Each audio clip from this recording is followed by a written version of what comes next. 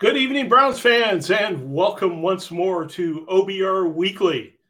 My name is Barry McBride. I am the publisher of the OBR, and we are here as always, the rock of the OBR webcast lineup. And with me, as always, providing the actual knowledge and insight for the program is beat writer Fred the Legend Greetham. How's it going, Fred?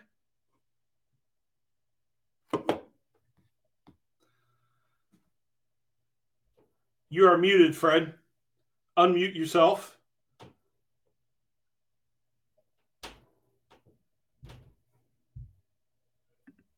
All right, I'll do it. I normally don't. I never mute it. Oh, okay. I don't have a barking dog. Well, you got muted, so let me ask you again. How you doing? Okay, well, that's good to hear. I'm doing fine. Had surgery Friday. Had a rough weekend, but I'm doing good now. Well, that's good to hear. That's good to hear. Hopefully the Browns will be doing better than they were last weekend, as well as they prepare to face the Ravens on Saturday afternoon on the NFL Network. Let me say, as preface, as always, that my show prep is worse than usual this week. It's always bad, but it's especially bad this week. So we're going to rely even heavier than usual on your comments and questions. I thought last week's show went really well, and I thought it went really well because your questions were excellent, and we relied very heavily on them. I brought some from Ask the Insiders as well, but while we wait for your questions to pour in, I got a couple topics I want to talk to Fred about. Fred, first off the board, let's talk about Deshaun Watson. I've seen a whole variety of articles on Deshaun Watson, interpretations of the game he played last Sunday. I saw a hit piece in USA Today, which I thought was reprehensible. I've seen some sort of saying, meh, it's kind of, he did a little bit better. I saw some that said he did a lot better. I thought it was a dramatic improvement from what we saw in Houston the week before. What was your take on the level of improvement that you saw from Watson against the Cincinnati Bengals, and how encouraged are you by his performance against Cincinnati? Oh, I thought it was leaps and bounds better than his first week. Obviously, it was a low bar, but to do what he did without a running game. I mean, we expected the Browns to be able to run the ball like they had, for most of the season. And they came out and did nothing. I mean, they're averaging like 2.8 yards a carry or something in that game. Chubb was shut down. Hunt was shut down. And that was really concerning. So the Browns were kind of one-dimensional, and they were playing from behind. So actually, when the Bengals knew he had to throw the ball every play, I thought he did pretty well. Turned the ball over one time, but when you throw it 42 times, you're probably going to do that. So I think, listen, he's the least of the worries. I mean, this guy led the NFL in passing 2 years ago. He threw for 4,800 yards. I don't care what his team was like. I mean, he was second in quarterback rating despite being on a 4-12 team. He went to the Pro Bowl for the third time. He was seventh in touchdowns thrown in the NFL. He had 33.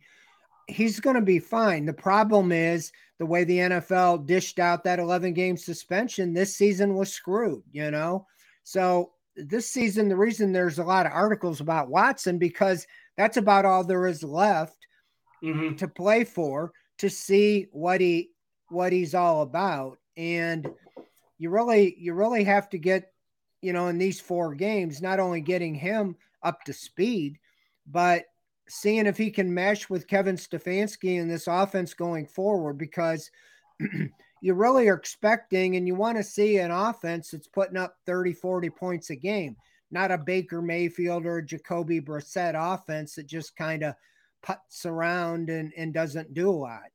You want to see explosive plays. You want to see explosive, dynamic, making things happen all over the field. That's what he did before. Obviously, it's taking time. Unfortunately, the Browns didn't have time, to play their way back into contention because the season was shot by the time he got involved. Right, right. Let's jump right into these comments because we've got some great comments coming in with respect to what we saw on offense yesterday. This one from Amatora1. He said, I thought Watson looked good given the fact the line has been meh and there was no running game. And boy, isn't that the truth. Now, I draw a line directly between the lack of running game and the fact that DJ Reader was abusing Yolte Froholt like he was straight out of a high school program or something like that. It was really an abusive relationship for the 3 hours that game was going on. What can the Browns do against this? The Ravens have a very good rushing defense.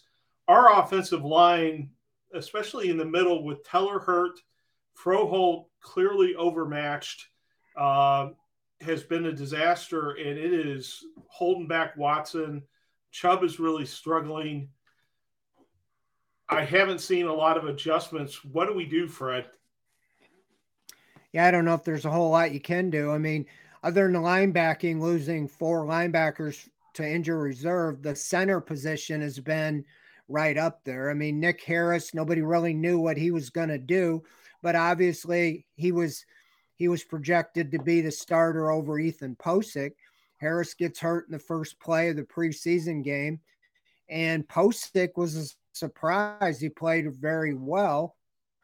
And then when he went out, they were scrambling because his backup, Michael Dunn, had just went on injury reserve and who he had played pretty well in spots during the season. And so then, you move a guard over to center, and what can you expect? He's probably doing the best he can, but until this year, I don't think he'd ever started a game. And so he's been thrust into the middle. I asked Stefanski on Monday about Dunn because his 4 weeks are up, but obviously he isn't ready. They didn't designate him for return, so he's not going to play. So you're going to be stuck with Froholt again. So it's been a domino effect, I think, with him. I think with Teller being dinged up, Will's not playing that great, Conklin coming off his injury. The offensive line is just not playing well, and teams are feeding on that. You got, like you said, Reader. We talked about it all off season. If this guy can make that much mayhem, why couldn't the Browns get somebody somewhat, competent to disrupt the middle of the defensive line? But with that said, the Ravens have Calais Campbell, and they have 2 real active linebackers in Patrick Queen and Roquan Smith. And so, they've always been good against the run, and I don't know if that's really going to bode well. So I think that you're going to be relying again on Deshaun Watson, his legs and his arm, to get things going, because I don't know. Teams just look at the film and are saying, well, this is how you shut down Nick Chubb and Kareem Hunt, is just cut down these lanes because the guys in the middle aren't getting a push. So I don't know. I would like to think that the offensive line would get things ironed out and they get the running back or the running game going again this week, but I'm not too hopeful against this Raven defense, which is, they're pretty good. They're second in rushing defense. They're only giving up 81 a game. So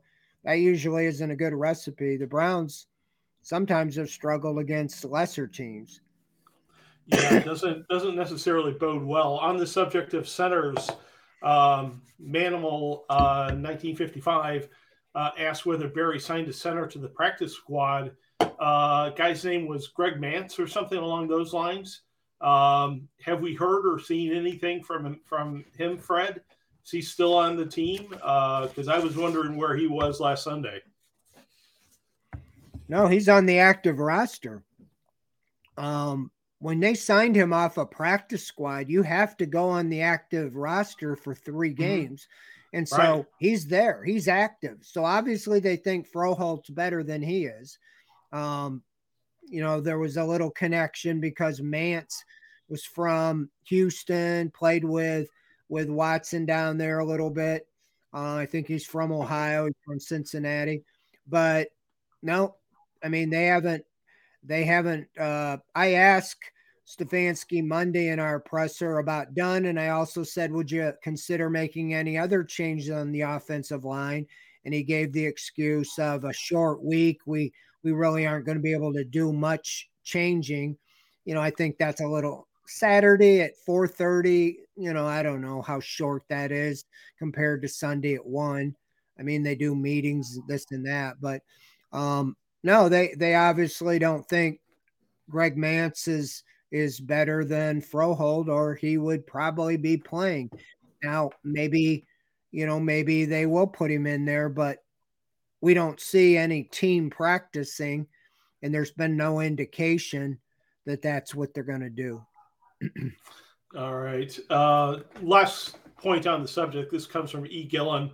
He says Watson's improvement will be directly related to offensive line improvement, especially if wide receivers can't gain separation. Especially true with Donovan Peoples-Jones, guy who does not get a lot of yards after catch. Obviously very tough. I mean, he fights for the catch, and he's very aggressive. Had a very good game, and seems like he's making a connection with Watson, doesn't it, Fred? Those two seem to have a little bit of a rhythm going at this stage. At least they did in Cincinnati. That's a pretty good sign for the team, don't you think? Well, yeah, but it's also by default because Cooper really wasn't playing. He was kind of held back a little. He's got that nagging hip and core muscle. So Peoples-Jones almost is becoming the de facto number 1. And so, yeah, I mean, when the game was on the line, though, when you really needed that touchdown, they called on Peoples-Jones and threw a fade to him, kind of a lower percentage pass, I think. And I would think if you're going to go to that play, why not go back to Njoku, who clearly is your better leaper? He did that in the overtime game. He tied it up, and they just threw it up, and he went up and got it. So, I was a little surprised that they had that much confidence in Peoples-Jones. They went to him on that 4th down and 1 as well.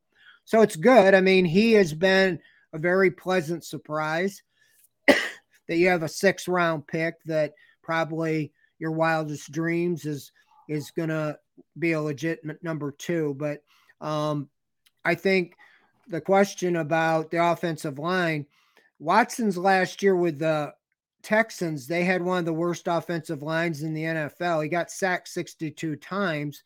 He still led the league in passing yardage. A lot of it was because they were behind and different things. But he is known for making something out of nothing. We haven't seen that yet, whether it's just because he hasn't, been comfortable enough. But look for him more to get out of the pocket scrambling. And then it's up to the receivers to get some separation. When he starts scrambling around, that's when you get open downfield and you make the big play. He talked about that today. But yeah, the wide receivers haven't really been getting too open. Last week, they showed several times, on the broadcast, there was no separation.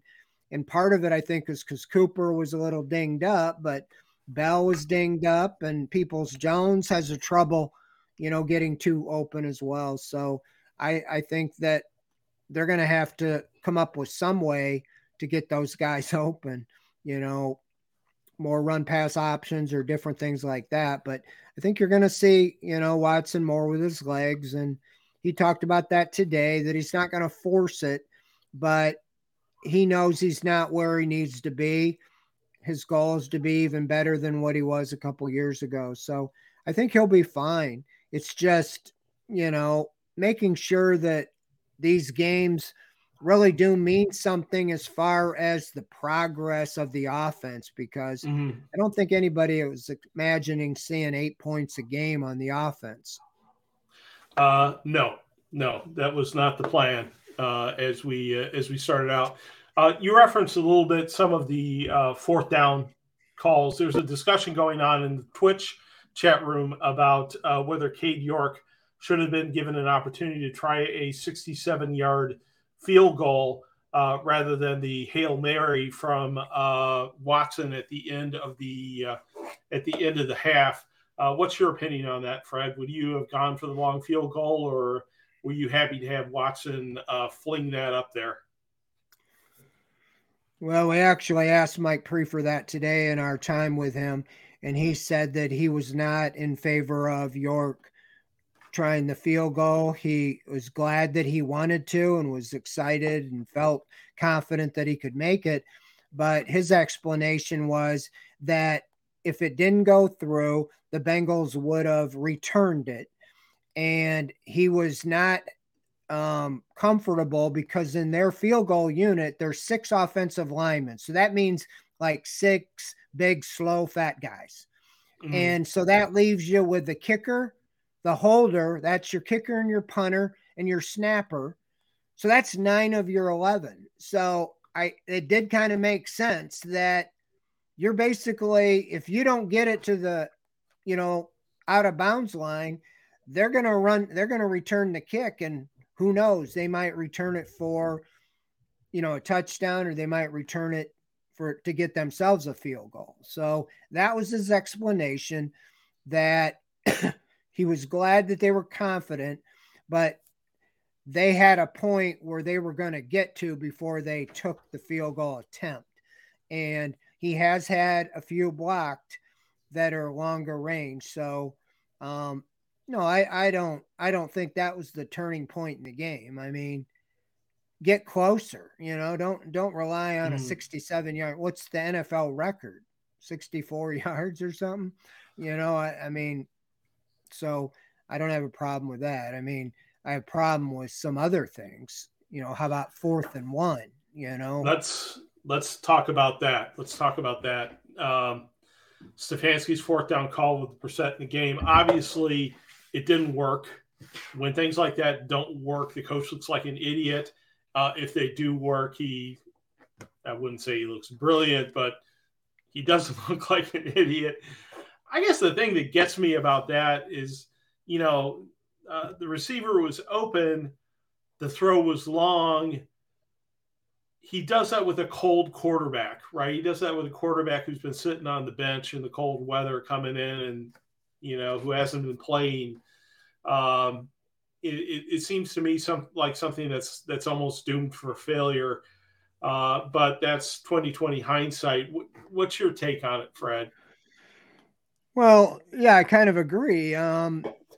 He wasn't warming up, so he was just coming straight in. The whole premise of the thing is he's really good at quarterback sneak. So they're going to think he's going to quarterback sneak. So we're going to fake him out and not quarterback sneak. They did that the week before. Now, if they would have quarterback sneaked in Houston instead of give the inside reverse to Harrison Bryant, maybe they could have got away with it a little more. They could have got away with it if the throw would have been on target. But I agree. We talked about how about, would you bring in Jacoby Brissett for even a package if Watson's struggling or whatever? No. He's our quarterback. We're not doing anything. But yet 2 weeks in a row, he brought in Brissett, especially in this one. If you're going to throw the ball, why not throw your 3-time Pro Bowl quarterback who you paid $230 million to make those plays? He's on the sideline. Nick Chubb's on the sideline. David Njoku's on the sideline. Arguably, 3 of your biggest playmakers on offense are on the sideline. And you're throwing a fade to Donovan Peoples-Jones. I mean, yeah, if it had worked, it would have been, hey, great play. But at that point, you just stopped the Bengals on their first drive. And it looked like, this could be, points could be scarce, Watson is, the offense had only had 2 field goals in his first game. and one of them was set up on a punt fumble recovery.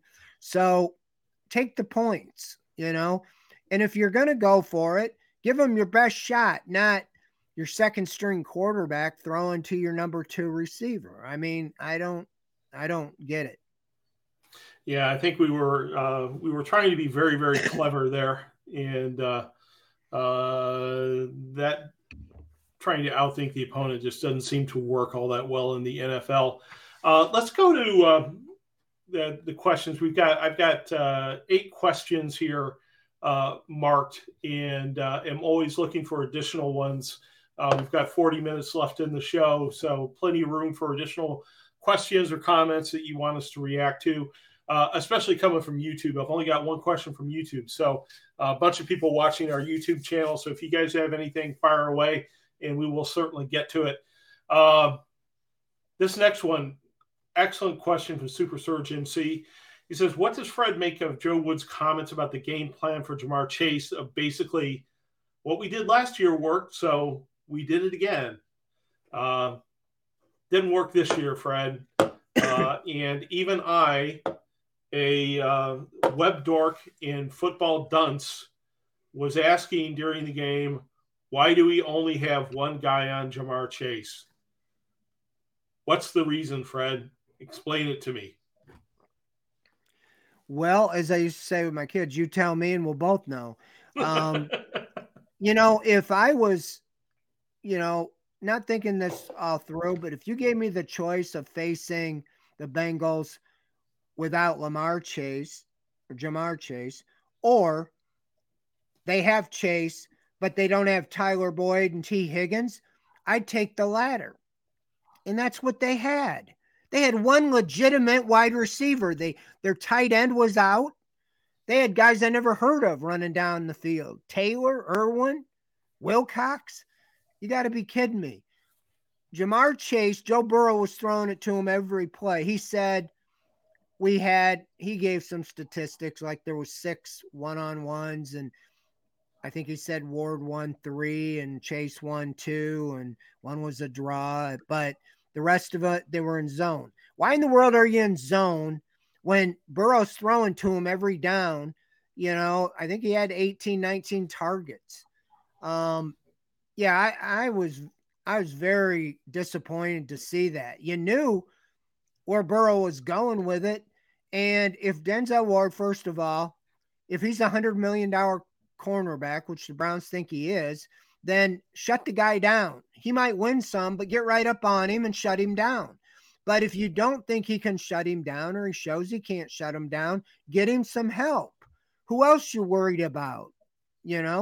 And that was very disappointing. I mean, you talk about investing in Greg Newsome, Denzel Ward, Martin Emerson, and you can't slow the guy down when everybody in the stadium knows that number 9 is throwing it to number 1. They were too far off the ball. It looked like they were 10, 15 yards off the ball. And so there wasn't really any contesting of most of those plays. So, yeah, I disagree with what Joe Woods was selling today. He was, trying to say we did a good job, and I don't, and you can't say, well, he's just that good. Well, you always say your guys get paid too. Well, how about making it happen? They had their hands tied behind their back when they said Boyd and Higgins were not going to return. I'm like, there's the best gift you got. Put all focus on number 1. Well, the Bengals did, and the Browns couldn't stop them. They certainly could not, and it was very, very frustrating. One of the other things that was very frustrating about the game, one that caused me to have a series of inappropriate actions, which I documented in the Newswire a couple of days ago that were thoroughly unprofessional, was a series of penalties that really gifted. I got to give the Bengals credit. They made a couple of good plays on this drive, especially a fantastic Burrow pass to Jamar Chase. But the Browns gifted a drive to the Bengals through a series of penalties And a lot of people were blaming Jerome Boger's crew for, being biased or hating the Browns or whatever. But, let's face it, the Browns made penalties. They put themselves in situations where flags could be thrown and flags were thrown. I wasn't crazy about the interference call on Ward, but Ward was going to put himself in the position where a flag could be thrown. So Super Surgeon C asks another good question about whether there was anything in the questioning of the coaching staff about what's with all the penalties. Why were the Browns penalized so heavily down in Cincinnati? That's usually a matter of discipline or desperation by a team that's being outplayed and resorting to penalties to try to even the scales. What is there any reaction from the Browns coaching staff about all the penalties, Fred? Well, I mean, if you read my story Monday, I wrote I had a story about the penalties, and Stefanski, said that it was physical, as far as we were questioning the discipline in the 13th game of the year to have that amount of penalties, 9 penalties for 98 yards. And it was more than just the penalties. You can say about the crew, the officiating crew, that's the officiating crew you have. So you have to be smarter when you're playing. And I go back to the penalty on that drive you're talking about totally changed the game. The 2 biggest coaching decisions that I had the biggest problem with was the 4th and 1 deal. But then going for a block punt on 4th and 16, the guy's punting from his end zone. I mean, they're on their own 15-yard line. You're going to get the ball, even if you just fair catch it, probably at midfield. And you would stop them. You got off the field again, and Joe Burrow and their offense was struggling. And what'd you do? You run into the kicker and rough him because you're trying to get a block, which I don't even know what the percentages are, but it's not going to happen very often. And you give them a first down. Okay. I said to myself, they're going to go right down the field and get a touchdown now. And not only that, then I think Garrett or Clowney had a sack, and the rookie Thomas, who wasn't even in the play, grabs the face mask of a guy blocking him. Personal foul, negates the sack, which would have stopped the drive again. So they get a first down. Then they throw the long ball. Denzel Ward gets a 33-yard pass interference penalty. They gave up 58 yards in penalties on a 75-yard drive. And Joe Burrow, who was not in sync at all, got in sync on that drive. Mm-hmm. He didn't light up the world the rest of the game, but that was enough. Got him going enough where they got enough points to win the game. The defense had actually been playing well until that drive. And you can't give up 58 yards and penalties to any quarterback, let alone Joe Burrow. He's going to take advantage of it, and he certainly did, and he made them pay. So those coaching decisions, I don't know. I assume that Stefanski signs off when Prefer says, hey, let's go for the block here. But that's a coaching decision. You don't have a shot at blocking that ball, Fields. Just stay away from the punter. Right. And Prefer even said, yeah, he didn't have a chance. He came through unblocked, but he was 2 yards from the punter, when he dove, and he didn't have a chance, to block it. And so you just got to just run around the guy.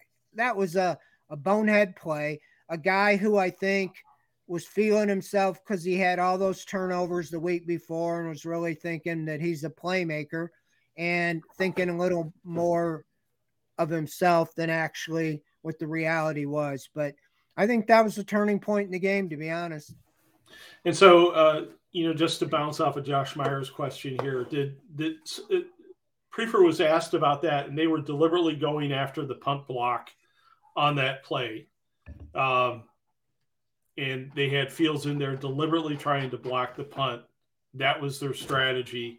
And that's what created the penalty. I didn't know if it was just a typical rush on the punter or if they were loaded up to try the punt block. Felt there was an opportunity with a rookie punter to get a block.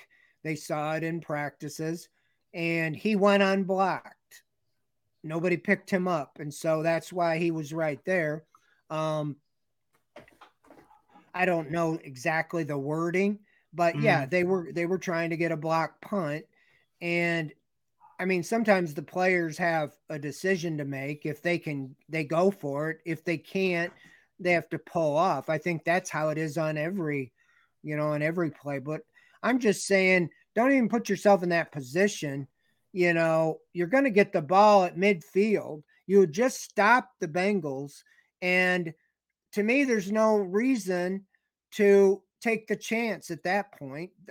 I don't know what the percentages have to be right up there with an onside kick, and I haven't seen the Browns, block too many kicks. And to think he did say later in the game, they pressured the punter and he had a shank. That was the one they got the ball near midfield late in the game that they didn't score. I don't know if Watson threw an interception or they turned it over on downs down there, but yeah, I mean, I don't mind them being aggressive, but early in the game, to me, I think you had much more upside having the ball at midfield than taking a chance on penalizing.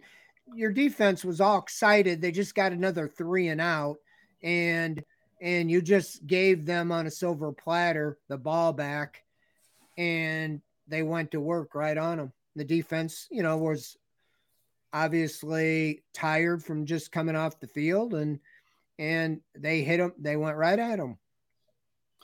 Boy, that's what gets me about this game. And if you go on the water cooler, if you go into Ask the Insiders, you can just feel the frustration in the fan base because, and trust me, I feel it too, because the opportunity was there. The Bengals were hit with key injuries. Burrow was not in the seat to begin. Just the opportunities were there for the Browns, and they just did not capitalize for various reasons. And as a result, you get questions like this from Razor Zips. He's asking if Stefanski's really on the hot seat and whether Barry's on the hot seat, because there's a lot of discussion about the future of the coaches. I clipped something I saw on Twitter from the always reliable bookies.com. But bookies.com put out the odds of coaches getting fired, right? And number one on the odds at plus 250, which is over a 25% probability, is Nathaniel Hackett of the Broncos getting fired. But number two on that list at plus 275 at a 26.7% probability, according to bookies.com, is Kevin Stefanski. And I regard that as much, much higher than I would put on Stefanski getting fired. I don't think that's right or fair at this point, but that's just my opinion.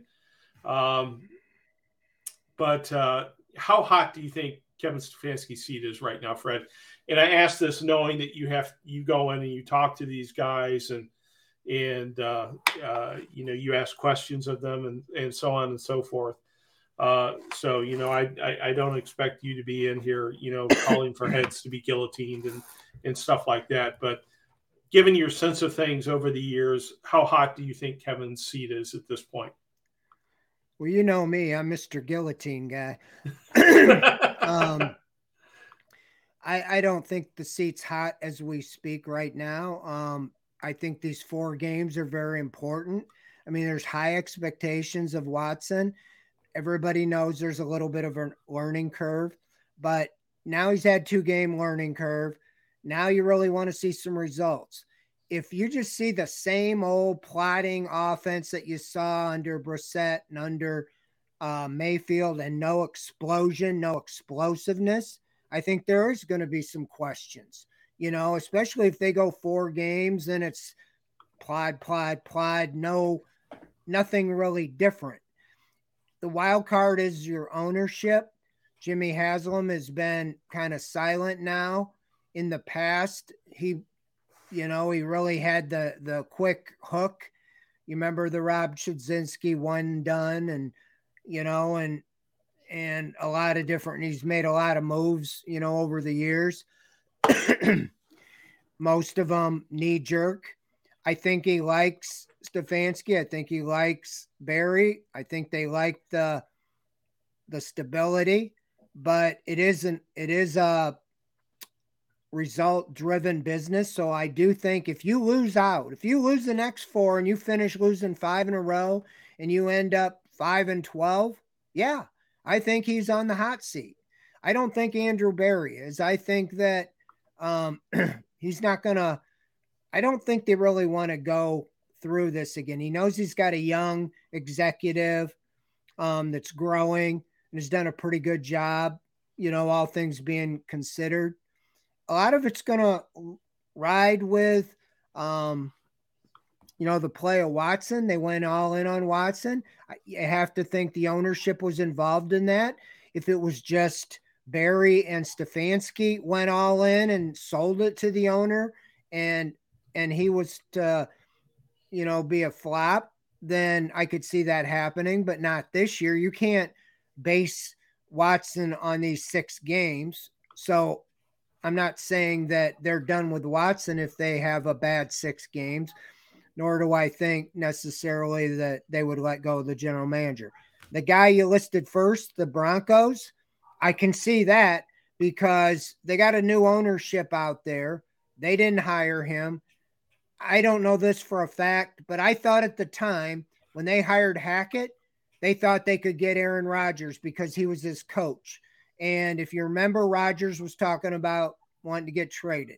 I feel like that's why they hired the guy. And then they got Russell Wilson. They spent all that money and he has been a flop. So I can see that one. I don't see it yet with Stefanski. I think you really have to give him some time with a franchise quarterback. He has had 2 years with Baker Mayfield and then Jacoby Brissett and 2 games with Watson. You really got to see what he's got in store. I don't think they just went out and traded for Watson thinking, well, we're not going to worry about it until he starts playing. Now we'll drum up an offense. They had to have, a scheme that they really intend to play. And it's got to come out here in the next few games. And you got to start seeing some glimpses that, okay, I can see going into next year, this could really be explosive.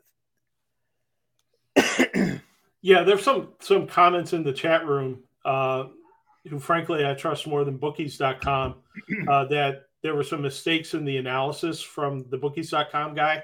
But at the same time, Amatora One points out that he wouldn't scoff at betting markets because they put money on the line with this stuff.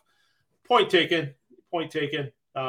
I just, as a guy who own a lot of .com domain names myself, am rightfully skeptical of anybody who owns a website.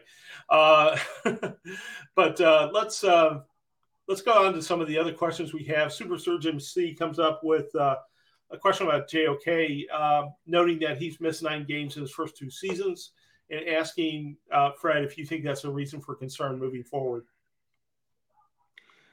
Yeah, I do. I mean, you got a 221-pound kind of a undersized linebacker, athletic, built more like a safety.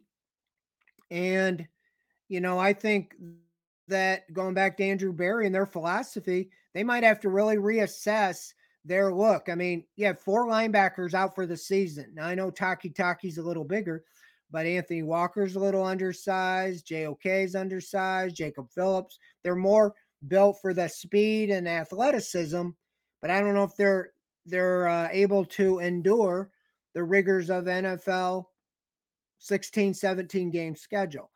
And we already have seen on the interior defensive line getting pushed around with lighter, more athletic guys as opposed to, your DJ Readers, the run stopping defensive tackles. So hopefully they'll readjust and reassess if they do fire Joe Woods. Will they bring in a new guy who wants to change the scheme back to a 3-4, or more of the traditional, big heavies in the middle? I don't know. All these things come into play. If you change the head coach or you change the defensive coordinator, they have put together a roster the way they have. So if you let go of Woods, you'd almost want to bring in someone with a similar type of defensive mindset, because you're limited on who you're going to be able to acquire this offseason without having much in the draft. You're just going to have basically go with what you have and bring in, hopefully you can get some free agents to plug holes on a shorter term basis. So yeah, I think the thing on JOK is, he's almost shown that he's more of a situational player. I don't know if he can stand up every down. He's great for a Lamar Jackson and chasing those mobile quarterbacks around, but he's done well against that. But against those run heavy teams, he takes a pounding. I think you're muted. You are right. I am muted. And I can't even blame the dog. I was thinking JOK would be a nice guy to have had on the field this weekend against Tyler Huntley. Huntley was a full participant in practice today for the Ravens. He's a great fit in their system. Just sort of curious with a mobile quarterback once again coming against the Browns. How do you think the Browns prepare for him? Considering that they're starting their 5th through 8th starting linebackers or whatever this weekend. Yeah, I mean, like I said, JOK had done pretty good, and Jacob Phillips when he was playing. Both those guys are out. Tony Fields is kind of the poor man's JOK, so I don't know if they would trust him to shadow Huntley. But you might even see more of a safety. Maybe Delpit will do some of that. Maybe Ronnie Harrison, maybe John Johnson. I don't know, but probably be a team effort. I was more impressed with Huntley scrambling last year, against the Browns more so than Jackson. You remember, I think Jackson went out of that game. They were down 25-8 or something. And Huntley brought him all the way back to an onside kick that I think the Ravens recovered, but I think there was I think they threw a 4th down pass or 3rd down pass, didn't get the first down, and Tucker didn't get a chance to kick the winning field goal. So, I mean, I think they're going to have their work cut out for them. I thought, and while we're bringing this up, I saw Huntley was a full participant today. Did they have better doctors than the Browns do? Because it seems like when a Browns guy has a concussion, he's out for like a month. This guy got a concussion in the game, and he's cleared already. I don't understand that. I guess that's a league-wide deal, but it sure seems they interpret things different. When they said he left the game and with a concussion, I was sure that Huntley wouldn't be able to play this week. And yet, they went through the walkthrough yesterday, they said, and I thought, how can you do that if you're in the concussion protocol? And sure enough, today it said he had a full practice. So I assume that he's out of the protocol and he's going to play. So I look at Browns guys. You get a concussion, you can put them down for a minimum 2 games. They might be out 3 games. I know it's all different, but I'm just saying, talking outside the box, like, man, yeah. Browns have the most concussion prone guys when it comes to being out for a while. Our guys must be thin-skulled or something. Fumble 13 had that exact question. I had it queued up for us to talk about. The NFL has standards across these teams, but I guess you have different medical staffs. I don't know. I guess I have to research it a little bit more to try to understand it, because it does seem to be different from team to team in terms of how serious these things are. But it has to be different, as Paul Spencer says in the chat, from player to player. I can't reach any judgment on it.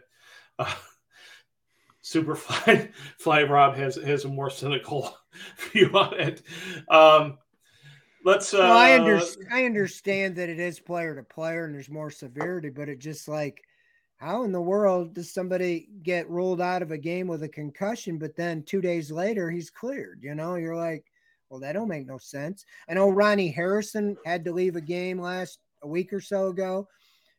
It was right at the end because they were evaluating for a concussion, but then the next day they said he wasn't in concussion, so he's fine. But if Huntley was in the concussion protocol, I don't know how you're just like a couple days and you're good to go. Yeah, I don't know. But, it's the Cleveland Browns' luck. But then again, facing an unknown third-string quarterback is not necessarily a cure for the Browns' defense either. Brandon Allen would like a word. Kid Wilson 33 on YouTube asked, is it a given that Woods and Prefer are gone this offseason? I would not say it's a given.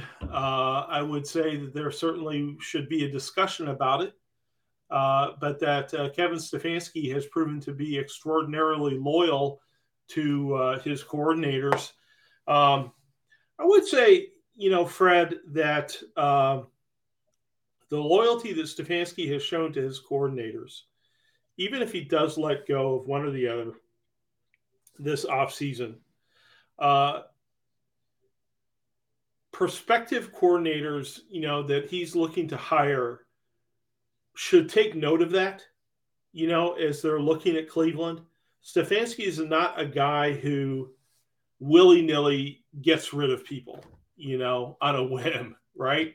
He legitimately gives people a chance to succeed on their merits, right?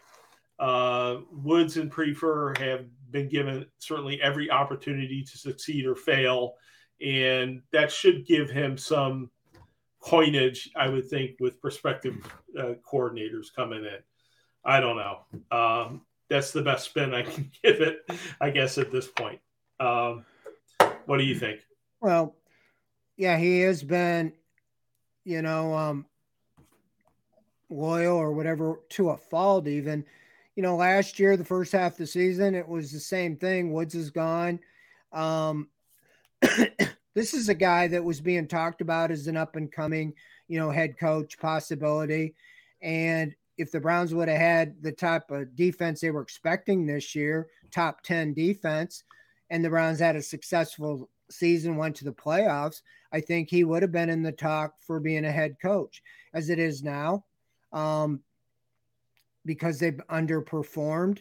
I could see the decision already being made.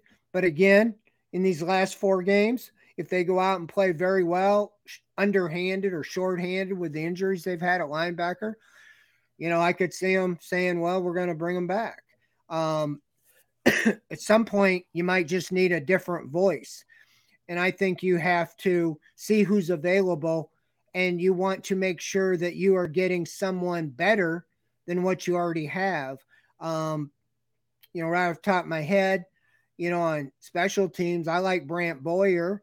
Now he's the special team coordinator now with the Jets. He really wanted the job here when they hired Prefer. I know he would like to come back to Cleveland, but I don't know if you can do that, So that to me would be an upgrade. At defensive coordinator, I know Brad wrote a story about options.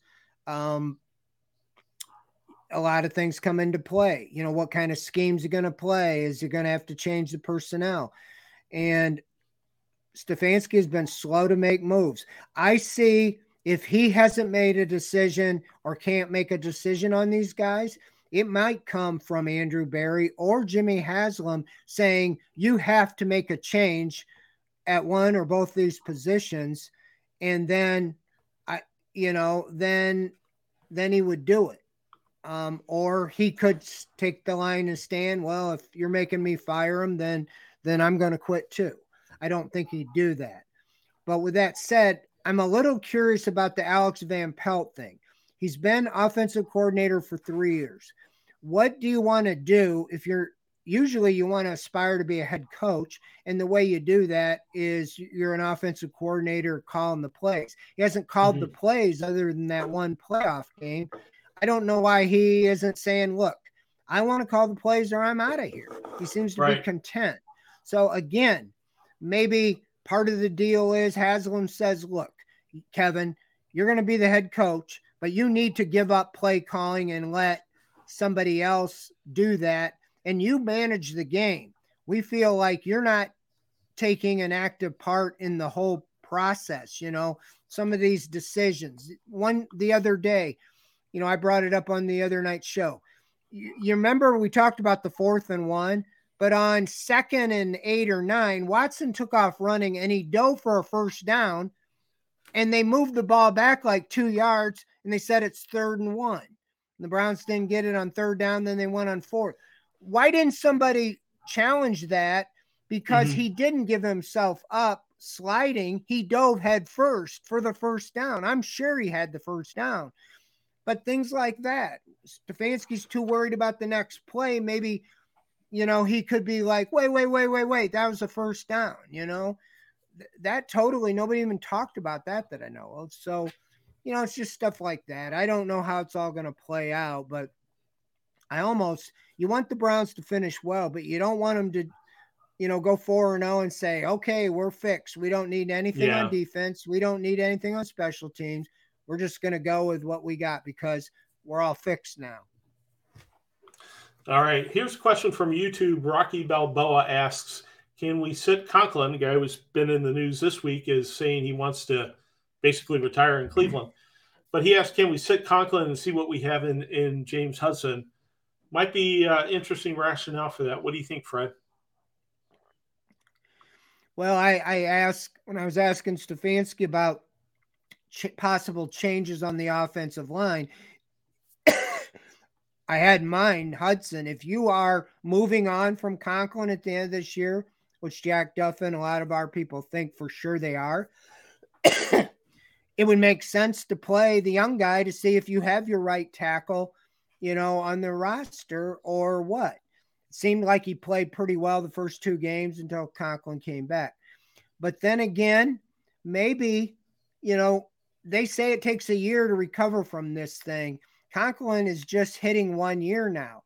You know, I know that our analysts have said he's lost it. He's not any good anymore.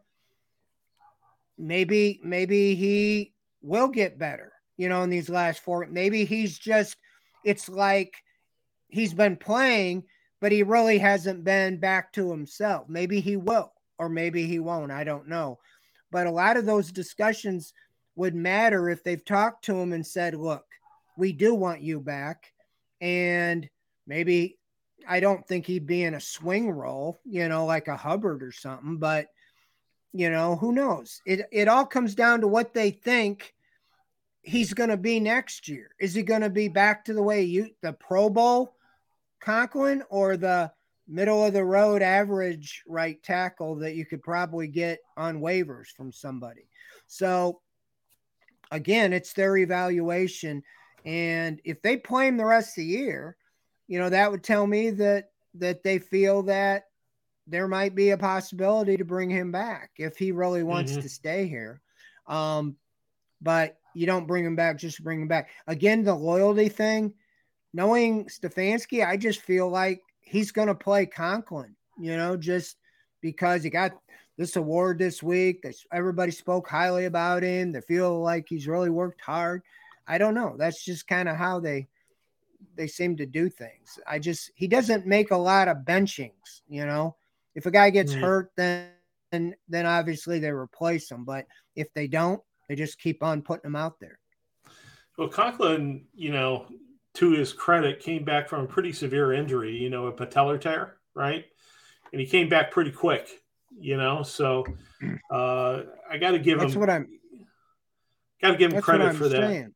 Yeah, that's what I'm saying. They say it takes about a year, and he tore that in the Ravens game last year. About this, you know, it might have been in November, early December. And so here it's a year just now. So maybe it isn't all the way back. or maybe he's just never going to be the same. I don't know. I don't know how you, and the only way you gauge that is how he plays the next 4 weeks. If he really lights it up, then he's a free agent. And I know that he's under they redid his contract, and I think he's real expensive next year. So if he really wants to stay here, he'd probably redo his contract again. Let's go to this question from Josh Myers on YouTube. He says, "What is up with all our players getting hurt? Again, it's near the end of the NFL season, but we're losing entire position groups. Certainly, what's happened at linebacker is weird, with basically our entire starting linebacking group getting injured. But I wrote about this morning in terms of everybody around the NFL having this issue. We saw it in Cincinnati. Baltimore has pretty much its entire quarterback room. They're miraculously healing now, but they were injured. But it always seems like the Browns are a little bit worse off than everybody else. Fred, do you think that is has something to do with conditioning, or do you think that maybe the Browns are just not as good at the next man up type mentality? Not quite as deep as some other teams. Any thoughts about why injuries seem to affect us more than it seems to affect other teams? Well, I don't know. I mean, in a big picture, I don't think the Browns have really had major injuries on offense. I mean, they've had their running backs intact this year. They've had their quarterbacks intact. I mean, albeit under suspension. Cooper just recently, a little ding. Njoku's missed a few games, but offensive line's probably been on offense the biggest area. I don't know. On defense, I think there's something to be said about the size. I mean, they went more for the smaller, more athletic linebackers, and if the guys up front aren't slowing them down, they're getting run over like a truck, And when you're a 220-pound, linebacker, relying on athleticism, and a guy comes at you, a 240-pound running back with a big lineman leading the way, you're all it takes is one time. And I think that's part of the deal. So I don't know. I mean, one aspect you can say, yeah, they've had injuries. Everybody has injuries, but you haven't really seen you lost, your Myles Garrett for the year, or you lost Clowney for the year, or you lost, your stars for the year. They've had a game or two or whatever, but I think everybody does deal with that. But that's why you just got to keep adding depth. And I thought they had more depth this year than they had in past. But at linebacker, you just can't go through 4 linebackers, your top, 4 or 5 linebackers on injury reserve. You just run out of, there's only so many spots. I hear you. Well, with that, I think we're going to wrap up tonight's show. We got through pretty much all the questions tonight. We didn't have to put up with me ranting about anything. I think it was a good show. What about you, Fred? You think it was a quality show this evening? Yeah, I always think it's quality, If somebody's willing to dial in and listen, I appreciate it. Listen to me rant and listen to me give my takes. But it's disappointing, that had a lot of hope and promise for this season. And and you feel like you're wasting a lot of these good players on the roster. And, I said it, I wrote it, the NFL screwed with the Browns, and they were going to make sure that they didn't have a successful season. They did not want Deshaun Watson to be able to ride in, and be the hero. And 11 games is just too much. If Joe Burrow's out for the first 11 games, Justin Herbert, I don't know of any team that can still be standing after 11 games, that has a franchise elite quarterback. Because most of them have journeyman backups, and it's a quarterback game. So that's why the Browns are in this position. Jacoby Brissett did well, but the elite defense let them down, and they were 4-7. That's when the season was over. When you lost to the Jets or the Falcons or the Chargers, any number of those 4 games by 9 points, that your season was over. So for Fred Greetham and the entire Cleveland Browns fan base, we would like to thank Roger Goodell for our 23rd consecutive miserable season of Cleveland Browns football. And we will be back again. We're going to be back again next Wednesday, right, Fred? You're going to be available to do the show on the 21st? We'll be back again. As far as I know. As far as I know, I will too. We'll be back again next week, Wednesday, to talk about more of it here on OBR Weekly. We will see you then. Good night, folks. Thanks, everybody.